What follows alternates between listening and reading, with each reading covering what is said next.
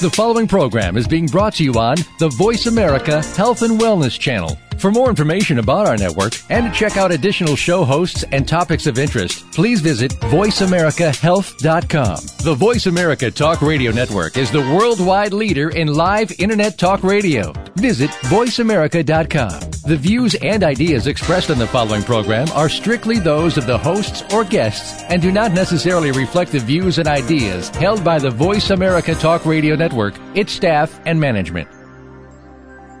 Good afternoon and welcome to 1 Hour at a Time. Recovery begins with education, and host Mary Woods is here to educate individuals and families and provide support through the recovery process. Now here's your host, Mary Woods.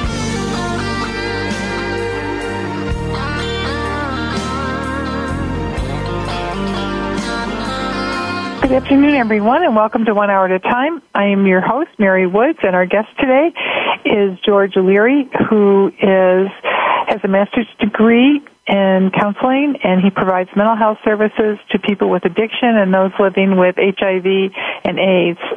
He has established and operated 2 recovery houses in Baltimore, Maryland, and served for 9 years on a mobile crisis intervention team. And George's passion, I believe, is working with kids, or it seems to be his passion. He has written a book called What's Wrong with My Kids? When Drugs or Alcohol Might Be a Problem and What to Do About It. Welcome, George. Well, thank you for having me. So tell us about what is going on with kids today. Are they doing more drugs? Are they doing less drugs? What's happening in the world? Based on NIDA, National Institute of Drug Abuse stats, drug use has been going up for about 4 years now among our adolescents. For instance, annual illicit drug use in 2007 was 13%, is now 18%. As for 8th graders, 12th graders, it was 35%, is now 41.5%. So it's been going up lately. And so that's a concern. New drugs out there, the synthetic marijuana and the bath salts, which most people aren't aware of, but that's creating some problems too. The ever-changing face of drugs and substance abuse among our youth. And we recently did a show here on 1 Hour at a Time about study drugs, which are being used in some high schools and on college campuses, things like Adderall, Vyvanse, and other stimulants to help with concentration so that people can perform better on standardized testing. You're right. Yeah, I've read that too, where kids are using them to be able to study all night and get the grades up.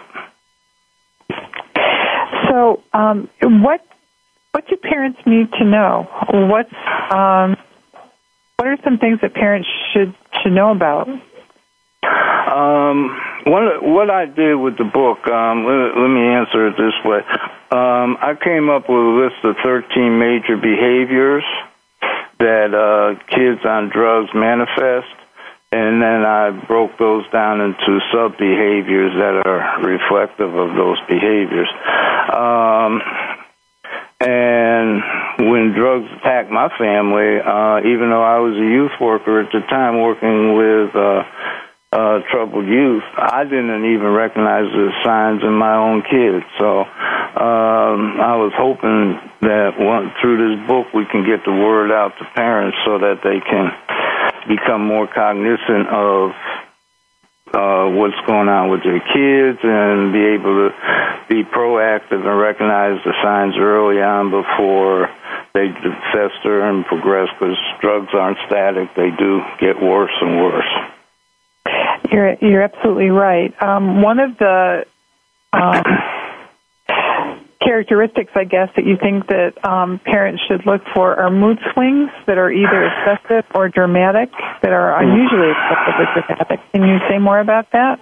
Yeah, the extreme aggressiveness, argumentativeness. Kids will argue, who are on drugs will argue with you over insignificant things, argue to your face that you're wrong. Their behavior is unpredictable, extreme sensitivity, and at times explosiveness. I've been in homes where parents have been dealing with drug-addicted kids, and you've got holes in the wall, punched in the wall, and in the doors. There's that kind of explosiveness that goes on. Another thing that parents should watch out for is extreme isolation. Right. The kid will isolate himself from the family so that the parents are less likely to detect any changes or due to drug use or, if I'm staying in my room all day, then it becomes a habit so mom and dad don't pay too much attention. Spending a lot of time. The two favorite places that the kids use, and that's the bathroom and the bedroom, both of which provide a relative secure environment to use drugs. Parents don't barge into those rooms too often. That's right. Another characteristic you describe is extreme remoteness. Right. What do you mean by that? That's refusing to interact with parents, refusing to interact with family. When family gatherings occur, the kids try to stay away from the family. They can create disruptions and things like that because they just don't want to be bothered. Also, this remoteness is manifested in disrespect and disregard for basic expectations within the family. Another characteristic is excessive time spent away from home. Drug use for kids begins as a peer activity sparked by curiosity. So as the kid begins to use drugs more and more, he increasingly stays away from home, because that is where he gets validation, confirmation with his druggy peer group. So they're not getting it at home, so the best thing to do is just try to stay away from home as much as possible, and the peers provide acceptance, belonging, and reinforcement of drug use. That's a good segue into the next thing parents should look for, that old friends are being replaced by new phantom friends. Describe a phantom friend. Phantom friends are those friends that they acquire after the old friends are gone. The old friends don't want to be bothered with the kid because they're not going to jeopardize their sobriety, and they don't want to ruin their reputation as hanging out with druggy kids. So they acquire a new set of friends who validate their drug use.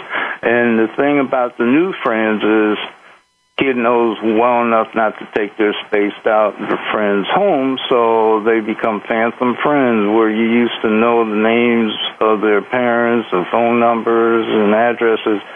But you have no idea who these kids are, where they live, or who they, hang out with. No names, no phone numbers, that kind of stuff. So if parents have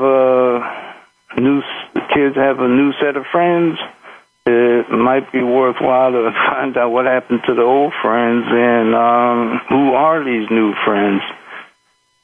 And maybe contact the old friends to get their perspective of what's going on in the friendship as well.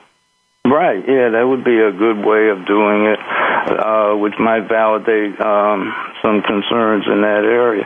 But basically, if you're looking at your kid and you don't see the old friends around anymore and the new friends are phantom-like friends, you probably have somebody that's begun to use drugs or is actively engaged in drug use. Another thing that parents should watch out for is a deterioration in physical health and appearance. Right. Dilated pupils, walking around with those eye cleaners where it wipes the red out of the eyelids, or eye pupils, skin tone change, become very milky white, or with dark-skinned folk, you get a darker tone and you get blotchiness, increase in health complaints, things like that, because drugs do affect the body. Somebody could be experiencing a significant weight loss as well. Right, weight loss and drugs go hand in hand. Drug use, like for instance, models who have to maintain a thin body, often they're addicted to amphetamines because they decrease appetite. Which is a good segue for another characteristic is preoccupation with drugs and the drug culture. I live in Baltimore, and on Fridays everybody wears purple to work because that's the color of the Ravens.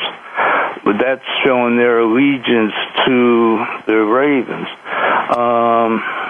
Kids who are involved in the drug world, they'll have posters of druggie groups on the wall. They will walk around with alcohol slogan T-shirts, maybe a marijuana symbol on their hat, things like that, because we all use our clothes to show allegiance to that which we are dedicated to, and the drug kids are no exception. The eighth characteristic is disciplinary and academic deterioration in school. Drugs affect cognition, concentration, motivation, and self-control. You can't maintain academic standards if you're in a cloud or a fog. If you're hooked up on drugs at the time, you're going to have disciplinary problems in the school because you're not maintaining the boundaries and the parameters that are expected in school. And then academic also suffers because of more truancy, more skipping of classes, because getting a drink or a blast or a hit becomes a higher priority than being in school. We will be right back after this commercial to talk more with George Leary about when drugs and alcohol might be a problem with your children and what to do about it. And we'll be right back after this commercial.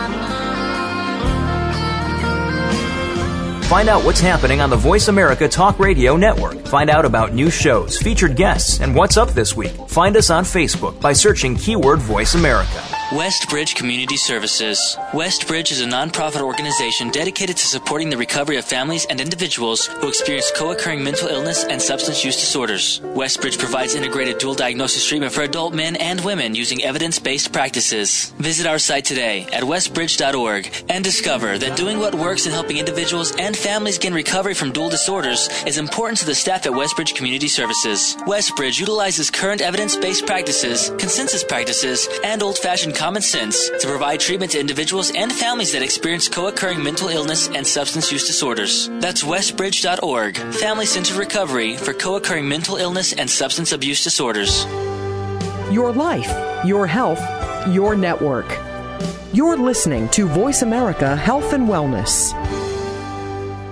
You're listening to 1 Hour at a Time with host Mary Woods. If you have a question for Mary or her guest, call now. The listener lines are open. The toll-free number is 1-866-472-5792. That number again is 1-866-472-5792. Now, let's get back to Mary and 1 Hour at a Time. Welcome back to 1 Hour at a Time.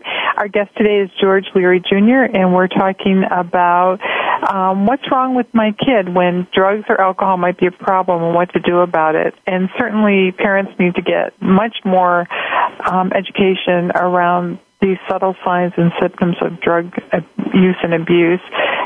George has written a book, which is the title that we're talking about, and he has suggested that there are 13 different behaviors that parents should be aware of.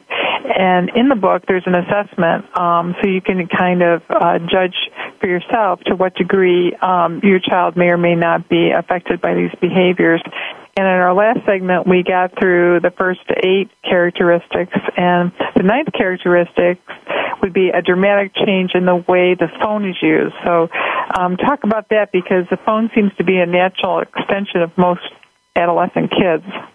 Yeah, there's a couple of things to look for, because in particular if you're in a rural area, there's a lot of phone contact needed to obtain and locate drugs. So drug dealing on the phone is a very brief interaction. It lasts usually less than a minute. So check that cell phone bill and see if there's a number that frequently is being called for less than a minute. Sometimes you're at home and you hear a conversation and you hear what's called code words, and these are words that make a lot of sense to the kids, but you have absolutely no idea what they are talking about. And when you hear that, be alert. The code words are constantly changing, so it's not a matter of coming up with a list as much as it is if this conversation isn't making sense, you may have a problem going on. Another behavior to watch out for are irregularities regarding money.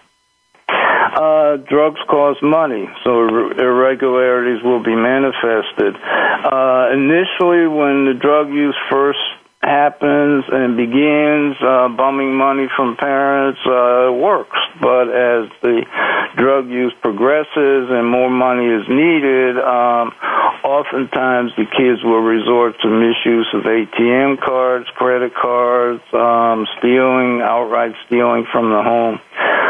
We all have a tendency to send our teenager to the bank and say, here's the PIN number, go get me some money. So they have easy access to this, and if they're using credit cards, then they can fence or pawn whatever they got on the credit card. So if there's irregularities and parents are noticing irregularities on ATM or credit cards, and I didn't buy this, or I don't remember making this withdrawal, that may be what it is. Another characteristic to watch out for is the inability to maintain a job. Yeah, if I'm getting high, I'm less concerned about getting to work on time. I'm less concerned about interacting with the customers. I'm more concerned about taking an extended break to get my drugs. I'm more concerned about bartering store goods for so-called free drugs. Even adult addicts have difficulty holding down a job. The difference between youth and adults is adults have had more on-the-job training or experience, so therefore they are less likely to be detected for a while, whereas the youth don't have that. Changes in things that were once of interest? When drugs rule, there's a dramatic change of things they're interested in. The favorite activities have disappeared. Parents need to check out what happened. If the athlete all of a sudden is no longer interested in sports, or the kid who's always been involved in school activities declares that stuff's dumb and refuses to be involved in that, there's a reason why this sudden change, and it could very well be drug use. As a matter of fact, it most likely is. Because you don't see that kind of dramatic change. He's been playing football for years, and all of a sudden he doesn't want to be bothered with it anymore. Yeah. And the last thing people should watch out for are memory, speech, energy, and sleep changes. Yeah, addiction is a brain disease. Drugs, alcohol impact how the brain operates. Drugs affect memory loss. They affect speech problems, changes in energy, sleep patterns, appetite. All of this is basically related to the brain not functioning the way it should be functioning because of the drugs. For instance, memory loss, the hippocampus, which is the memory part of the brain, oftentimes is no longer functioning. So it's real hard to remember things, to process things. And also, you need to watch for appetite, because if your kid is using marijuana, which a lot of kids are, marijuana increases sweet intake. So if the kid is eating a lot more sweets, that may be the reason why. So if parents are aware of all of these characteristics, in your book you also talk about some environmental cues or clues that may indicate substance abuse. And some of these things would be very common, and people might not even think twice about them. But I think it's worth mentioning those environmental indicators that you talk about. Mm-hmm.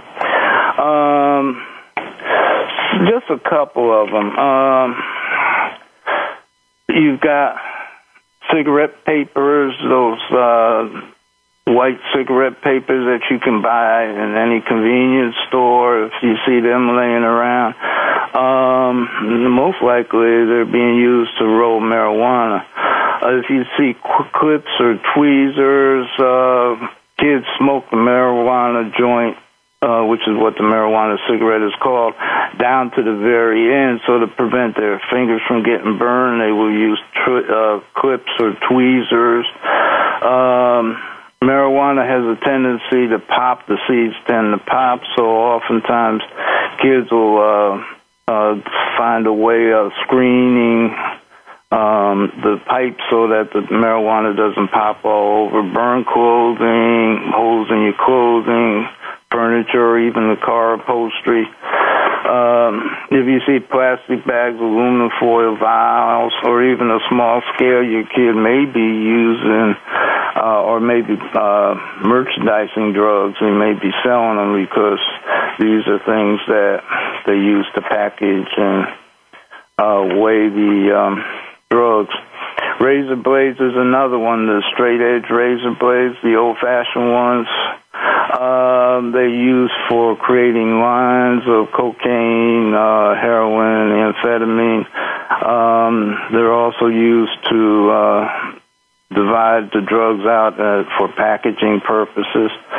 Odors, strange odors. Marijuana has a very distinctive odor all to itself. Alcohol has its own odor. Oftentimes that's masked by mouthwash. Parents who have liquor in the house.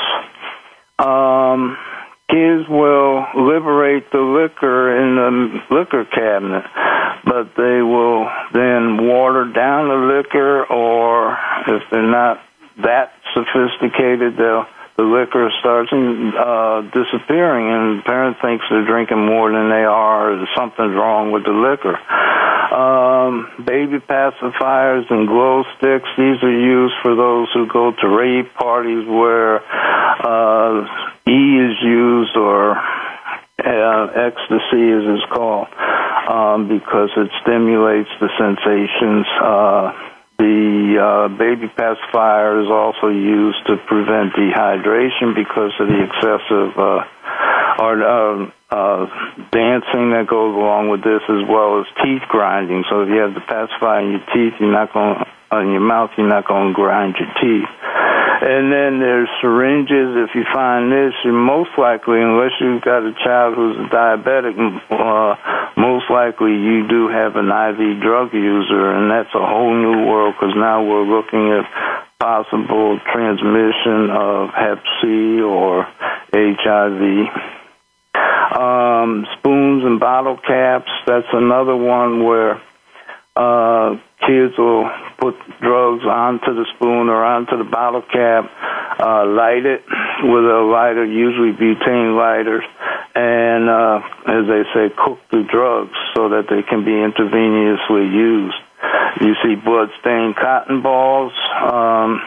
A lot of times there's cotton balls in the kid's bathroom or in the room because of cosmetic reasons, but if there's blood stain on them or excessive amount, you might want to find out what's going on. And then rubbing alcohol, because you want kids use that to clean the abscesses that occur with intravenous drug use. Any of the latter ones I mentioned, I would act immediately, because you need to do something before HIV or Hep C takes over? Obviously, everything that you've talked about are things that you could look at and say, oh, well, that's not a big deal. But I think your point is very well taken, that learning about these AIDS, for lack of better description on my part, but these environmental cues, it's really important that parents begin to think that this may be happening. It may not, but it's always good to err on the side of caution. So, right. And the same thing with the 13 behaviors that we talked about. The rule of thumb I've got in the book is if one or two are present, it may be indicative of something else, such as school problems, health problems, just the moodiness that teenagers go through. But if you got more than two of these, then you probably have a problem. I think it's also important, you mentioned alcohol in the home, that a lot of people that I've intaked over the years, they began drinking alcohol because it was so readily available in the house. And parents need to be aware of, if you have it, you should monitor it. Because it's easy access for people, as are prescription medications that may be in the medicine cabinet. Those are also easily obtained, and it doesn't take long to develop an addiction to opiates or tranquilizers or stimulants. If I may, I just want to piggyback on your comment about prescription drugs. I've just got some stats in front of me. U.S. consumes 71% of the world's OxyContin and 99% of Vicodin, which are opium-based narcotics for pain relief. 1 in 14 abuse prescription drugs before they graduate high school.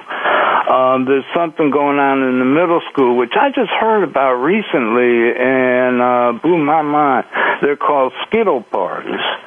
If I'm a middle schooler or a young high schooler, I go to the medicine cabinet, take some of Mom's painkiller medicine or medication for tranquilizing purposes, anti-anxiety medication, put them in my pocket, and I go to the party, put them in a candy dish along with medication other kids have brought, and then in the party we just wash down the pills with the medication.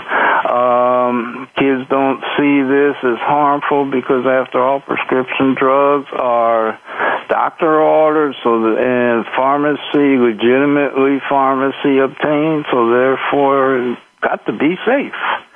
And they just don't think of the consequences of drug interaction, particularly with alcohol.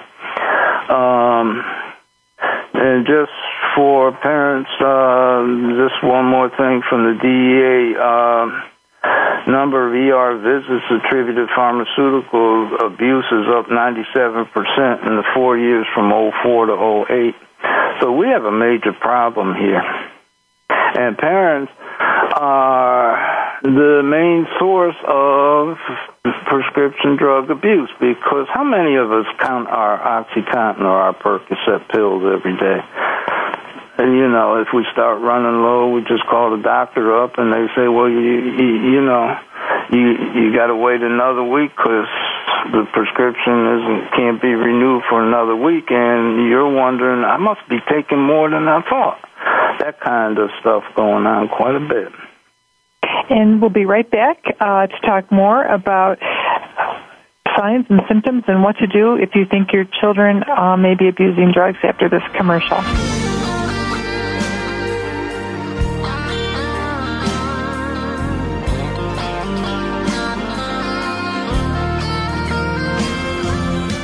Now you don't have to stay linked to your desktop or laptop. Take Voice America on the go and listen anywhere. Get our mobile app for iPhone, BlackBerry, or Android at the Apple iTunes App Store, BlackBerry App World, or Android Market. Westbridge Community Services. Westbridge is a nonprofit organization dedicated to supporting the recovery of families and individuals who experience co-occurring mental illness and substance use disorders. Westbridge provides integrated dual diagnosis treatment for adult men and women using evidence-based practices. Visit our site today at westbridge.org and discover that doing what works in helping individuals and families gain recovery from dual disorders is important to the staff at Westbridge Community Services. Westbridge utilizes current evidence-based practices, consensus practices, and old-fashioned common sense to provide treatment to individuals and families that experience co-occurring mental illness and substance use disorders. That's westbridge.org, family-centered recovery for co-occurring mental illness and substance abuse disorders. Your life, your health, your network. You're listening to Voice America Health and Wellness. You're listening to 1 Hour at a Time with host Mary Woods. If you have a question for Mary or her guest, call now. The listener lines are open. The toll-free number is 1-866-472-5792. That number again is 1-866-472-5792. Now, let's get back to Mary and 1 Hour at a Time. Welcome back to 1 Hour at a Time. Today we are talking with George Leary Jr. about when drugs and alcohol might be a problem and what to do about it. Everything that we've talked about in the last two segments are red flags, if you will, for possible drug abuse. They may also be red flags for depression or mental illness, or maybe your child's being bullied. There's all kinds of maybe solutions to what's going on, or maybe there are different things triggering all these behaviors and what you're seeing. But always, please, please, please always think about maybe my son or daughter is using alcohol or drugs. Adolescence is a time of experimenting with all kinds of things, and certainly alcohol and drugs are a time when a lot of people start experimenting. And it's also a time, as George mentioned earlier, where addiction is a disease of the brain, and our brain doesn't mature until we're about 25. So young people who are abusing alcohol and drugs may be doing some neurocognitive damage to their brain, and that's something for parents to be aware of too. George, have you seen much of that in your experience?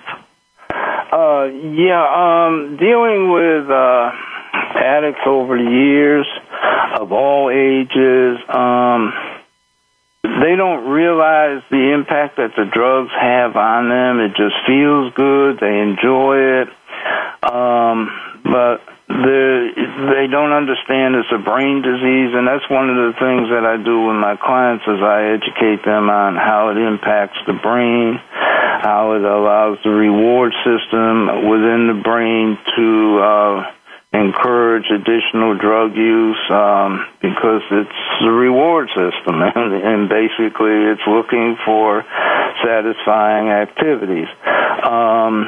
I also explain to them how the frontal lobe, where the executive functions such as planning, organizing, emotional control, problem solving, is inactive until age 25, and if you're using drugs, it impedes the frontal lobe. So with the frontal lobe not operating fully and the reward system pushing the person, it's they're out there looking for and seeking out, or as they say in streets, chasing and using all day long. And one of the things that I encourage my clients to do is to, knowing that the brain has plasticity, pliability, and manipulability, get them to find alternative, pleasurable activities to replace the drug activities for their pleasure seeking, because if they don't, they will go back because the reward system's going to kick in and say, look, I'm not having a good time around here. So we try to get them to get involved back in sports or engaging in activities they used to do before the drugs took over and that they enjoy doing. It's important, as they say in the 12 steps of AA, NA, that you got to change people, places, and things, since not using isn't sufficient. And if I may add, one of the things that parents have got to realize is just because my kid is not using drugs doesn't mean it is over. It only means that they're not using drugs. And if they don't encourage the kids to find new rewarding activities, they most likely will go back to using drugs again. I think that we know that addiction is a brain disease, and we know that a lot of kids abuse drugs, and some kids eventually mature out of it. And I think that when you're in the throes of it, though, I think families become very stressed when their son or daughter is using alcohol and drugs. There's a lot of chaos and a lot of emotion. So could you describe for our listeners a little bit about what the family experience is? Yeah, one of the things, if I may go this way, one of the things that parents have to do is make some significant behavioral changes in themselves. They've got to stop the enabling, the codependency. One of the hardest things, speaking from personal experience, is to allow the natural and logical consequences of substance abuse to flow unimpeded without rescuing, enabling, or whatnot. I remember a parent telling me that one of the hardest things he ever did was he came home and found his son was throwing a party with a lot of alcohol, which was without permission or his consent. Fearing that he might be in trouble legally because he is responsible for what's going on in his house, he called the cops. His son and several other friends got arrested, which was for him the beginning of dealing with what he was in denial about, that his son had a substance abuse problem. But you've got to let those consequences go and flow, because otherwise all we do as parents is just make it easier to do it the next time. In case some of our listeners don't understand what codependency is, could you share that with them? Yeah, codependency basically is when you allow somebody to overcome, to control you, their behaviors and whatnot. Codependency is a term that came out of the work of substance abuse. I'll give you an example. Codependent behavior would be a parent who argues up and down against the principal of the school because he's accusing her son of something, and actually it was a drug-related thing, but the principal don't want to say it's drug-related, and she's refusing to admit it. There's a book that was written on codependency called Codependent No More, and the definition of codependency by the author is anyone who has let another person's behavior affect him or her and who is obsessed with controlling that person's behavior. In other words, there's dysfunction going on in the family, but instead of allowing consequences to be felt in rescuing, what the codependent person does is rescues, becomes obsessed with controlling that person's behavior, enables the behavior. It's understandable because parents are scared of what's going on. They feel that if they step back and allow consequences to happen, it may end up in something they don't want to happen.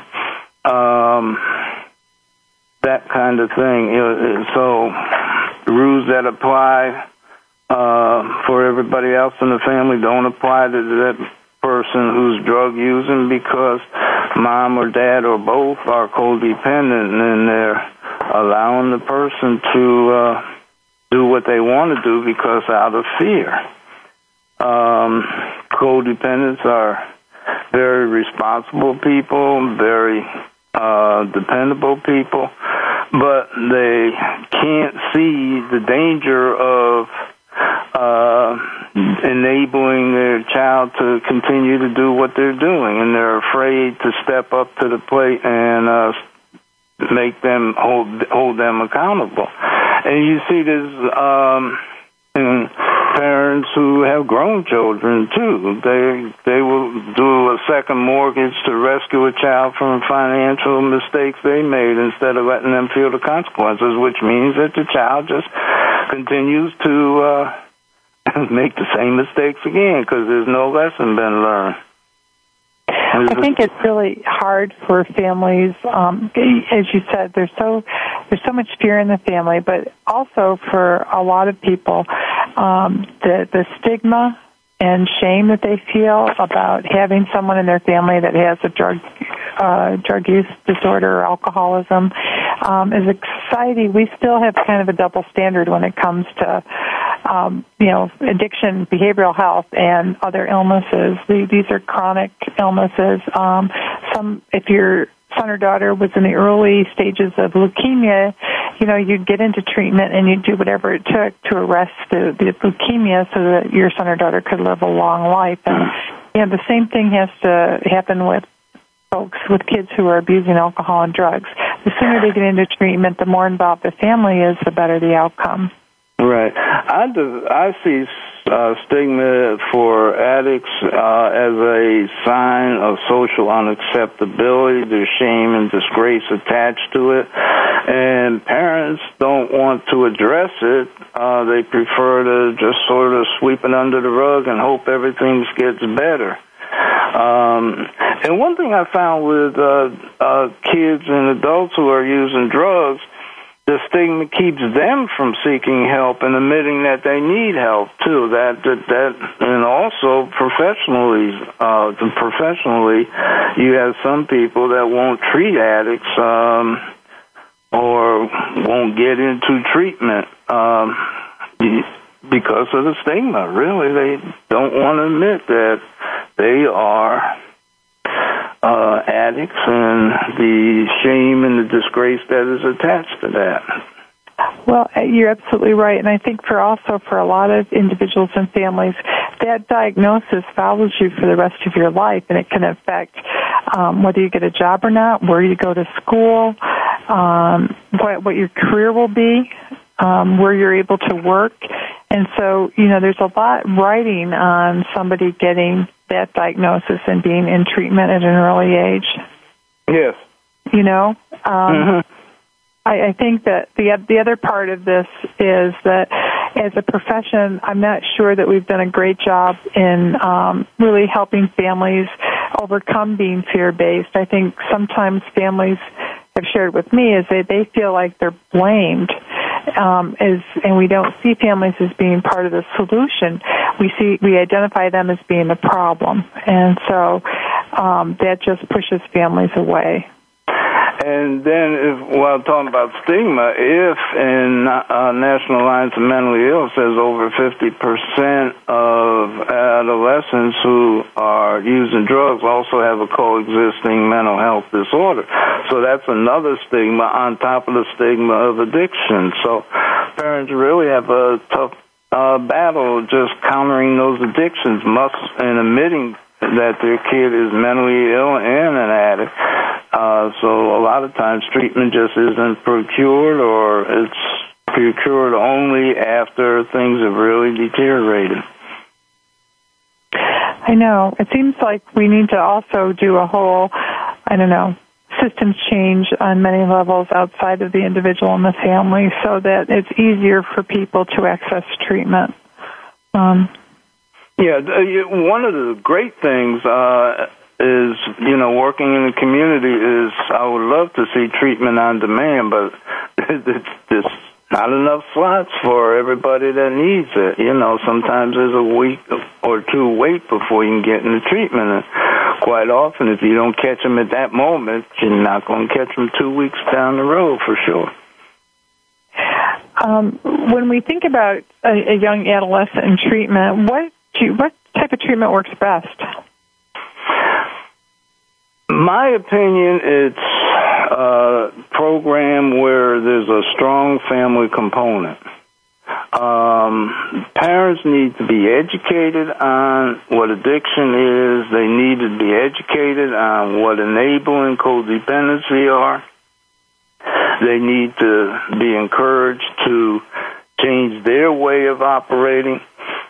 And a family group within a treatment program is essential. I know when we were dealing with it with our kid as a teenager, one of the major things for me was attending mandatory parent support groups. And through that, I got out of my denial. I got out of my passive-aggressive behaviors because I saw all these other parents working and trying to make the changes necessary so that their kid could get better. And had I not seen that example, I probably would never have made the changes I needed to make. And we'll be right back with our last segment with George after this commercial.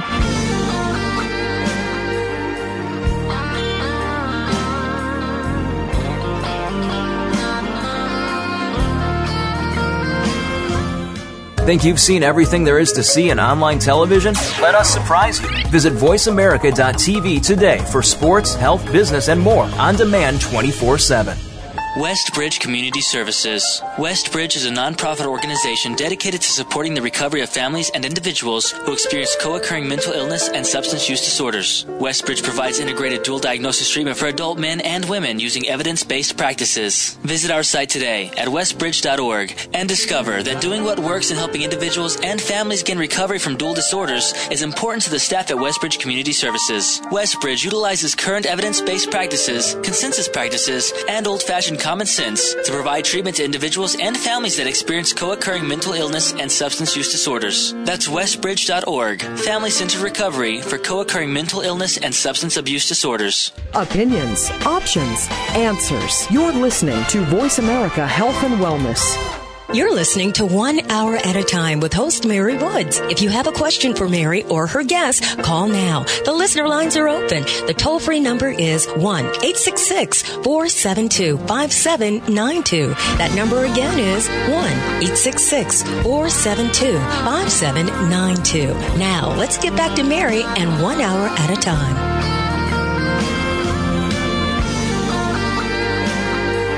Welcome back to 1 Hour at a Time. This is Mary Woods. I'm your host today, and our show is about when drugs or alcohol might be a problem and what to do about it. It's actually the title of a book written by George Leary, and the official title is What's Wrong with My Kid? When Drugs or Alcohol Might Be a Problem, What to Do About It. It's published through Hazelden. And George, where can people go to get a copy of your book? It's at Barnes & Noble. I have a website it's called parentingaddicts.com. It's got a Twitter, Facebook, and blog hookup to it. You can go on that and order it off of that site, or if you really want an autographed copy, you go there and fill out what is required, and we'll send you an autographed copy. But basically, it's parentingaddicts.com, and that's where you can get the book. I think it would be really good to share with families and people listening. You suggested 10 different things that people should consider in an action plan that families should consider, and I think some of these are really important. The first thing is for families to ascertain your available resources, and oftentimes I think families start with I need treatment, but then they get frustrated because they find out they either don't have the insurance coverage or Medicare or Medicaid doesn't pay for it. So that's your first step in your plan of action, George. Right. I recommend that you not only see what your insurance provider offers, but I would contact your local government agency. Most communities have community mental health centers where they offer mental health services as well as substance abuse services at a much discounted rate. But you've got to get on the phone. You've got to make those calls, ask the right questions. Another thing that I strongly recommend to parents who are wondering or getting ready to try to deal with this is check out an Al-Anon or Nar-Anon meeting in your area, because these are parents who have been around, been there, done that, and they should be able to give you some good insights and leads. I think Al-Anon is a great resource, and Nar-Anon as well. And you can find those either on the web or in the phone book. The second thing you suggest is develop an early strategic plan of action. And I think it's important for families to understand that treatment for addiction, this is a chronic behavior, and you have to plan that you might be going to treatment a couple times before people maintain sustained recovery. So when you're planning your resources, you should think about that as well as your plan of action. Yeah, since most adolescents are not on the, as they call, heavy-duty drugs like heroin, crack, very few are. Most of them are on alcohol, marijuana, prescription drugs, inhalants. It's best to start with community outpatient programs. It does a couple of things. First off, it sends a strong message to the kid that, hey, wait a minute, Mom and Dad are not going to tolerate this anymore. Look, I got to go to this program. And then it also saves a lot of money. It saves a lot of resources that you may need down the road. How effective are these programs? For some kids, that's all they need. For other kids, it's going to take a lot more. Most kids will relapse a couple of times, and parents need to realize this. Just because you got your kid into a community-based program does not mean they're going to stay clean, and most likely they won't. The only exception to that would be if your kid, the kid is on heroin, crack, crystal meth, methamphetamine, things like that.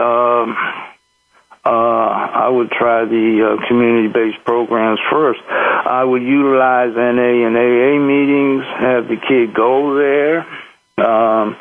One of the things about NA and AA is while the kid may not be internally motivated, it does offer modeling support and people that can motivate him. Parents need to acknowledge the fact that the kid needs to be going on a regular daily basis. Things like that.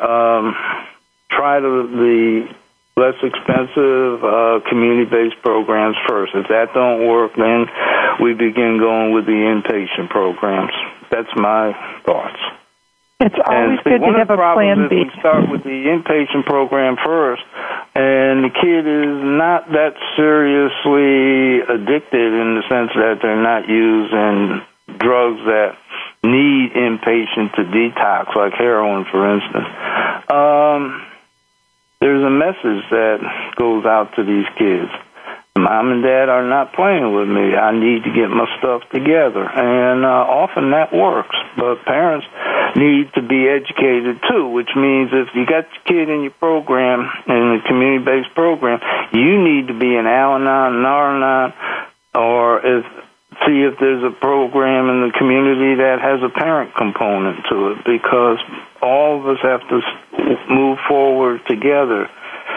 Just to send your kid to a treatment program and you not making the necessary changes is not going to work.